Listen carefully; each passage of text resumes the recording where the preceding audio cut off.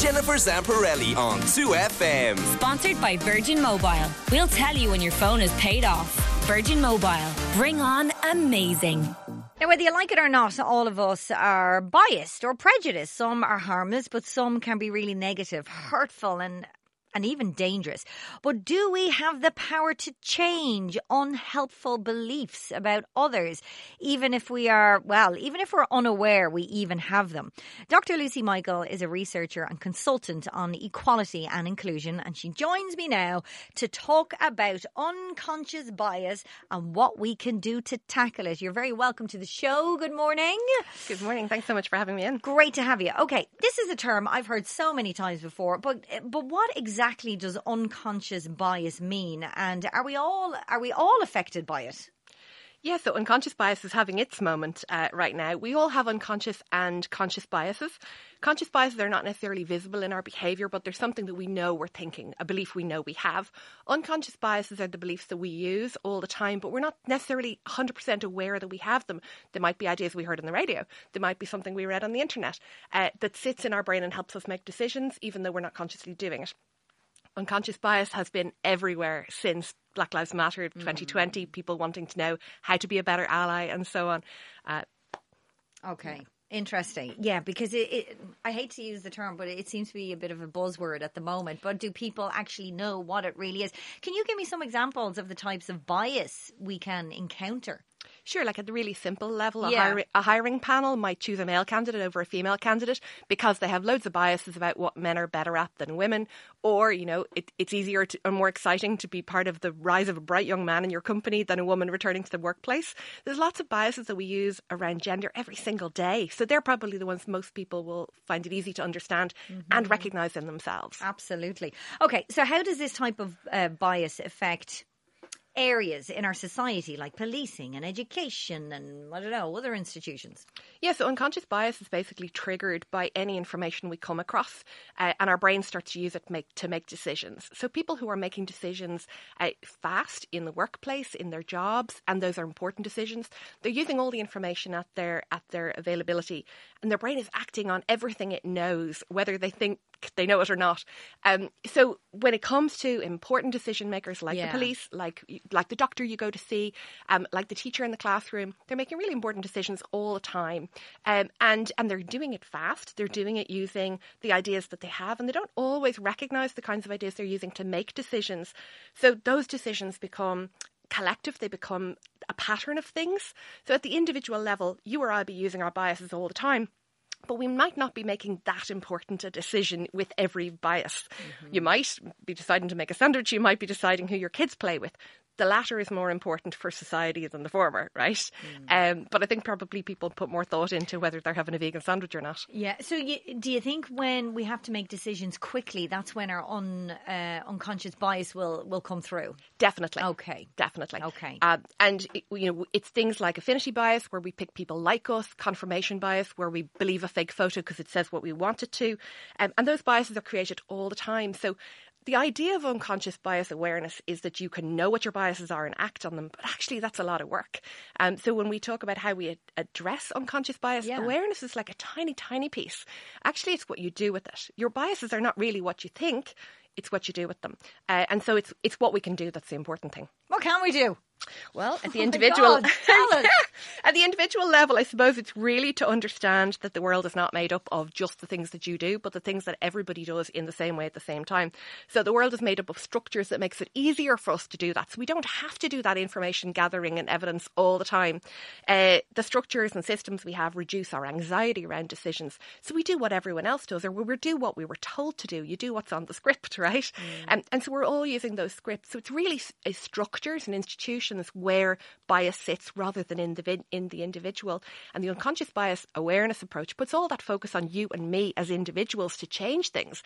But if we really want to change things, we have to think about what we're doing alongside everybody else. So that's where the first thing is individually. You want to talk collectively? Then what we do collectively? Then we start really thinking about what are those systems and institutions. That might be in your school. Who gets involved in things? It might be in your church. Who gets invited to tea or to take part in your parish committee? It might be in your workplace. Who gets hired? What kind of policies or practices are there? What impact is your product or your service having on society? And those involve us talking to each other about the biases that we use and reducing some of that anxiety. I think one of the big problems, Jen, is that people go, I must know about my biases. And they end up either anxious about what they might say wrong. And anxiety drives up bias, actually, not drives it down. Really? They might end up guilty. I have guilt. I have biases. I feel really bad about that. What am I going to do, Jen? Well, actually, guilt is a real demotivation for action. It actually makes us reassure ourselves rather than take action. And the last one is anger. People can be quite angry, particularly if they're made to take an unconscious bias training by their employer and they never get an opportunity to talk about how they feel about it. They're angry that their employer is messing with with their own thoughts. That feels very personal to us. Yeah.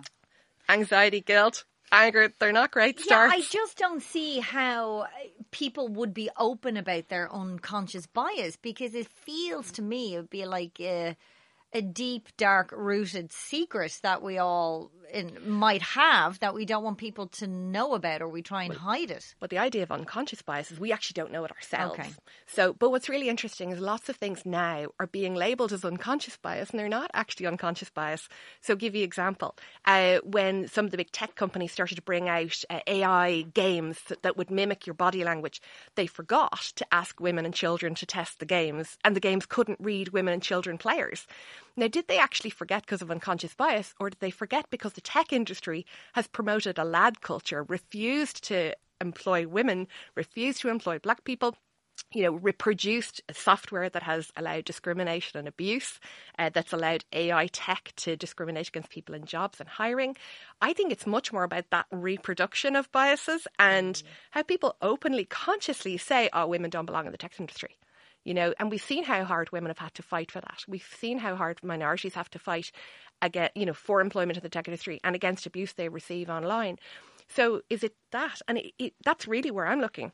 Is it getting better or is it getting worse? Because in terms of unconscious bias, do you think, just after the comment you said there, are we making any progress as a society when it comes to tackling discrimination and racism? How are we doing? Well, a lot of researchers are now saying the unconscious bias approach is kind of actively harmful to anti-discrimination, because companies, employers are making people take it and saying individually you be responsible for taking the bias out of your work.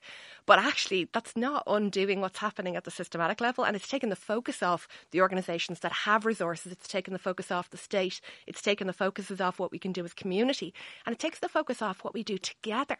And again, remember, unconscious bias approach is about what we individually don't even know. So if you and I want to change that, we have to really say, okay, let's acknowledge we all have biases and we use them.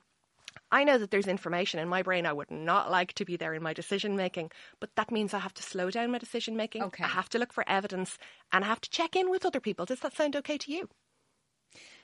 That's a very important question to ask, isn't it? I feel a lot of decisions that are made in the corporate world, maybe those people who are making those decisions aren't asking that question. Yeah.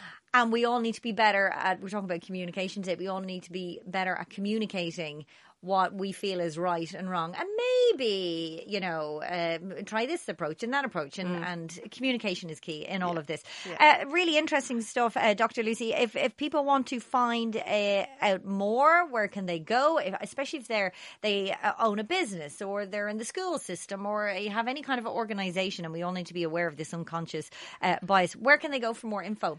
The first thing I'd say is don't run out and buy an unconscious bias awareness training, because what you're doing is putting yourself in all that situation I just talked about, the anger, the anxiety, the guilt, right? What you actually want is to think about what's happening in your organisation, who's included and excluded, what kind of practices are there. Start talking to people in your organisation before you run out and find somebody external to tell you what's wrong or what else you should do. I've just put up a webpage on my website. You can find some of the links there and a fairly clear explanation of what we just talked about this morning. It's lucymichael.ie. And you can check out that in our resources section. Hopefully that helps people to think about where to go next and take the actions we just talked about. Amazing. Dr. Lucy Michael, thank you so much. lucymichael.ie is the website, and we'll be back right after this. Jennifer Zamparelli on 2FM.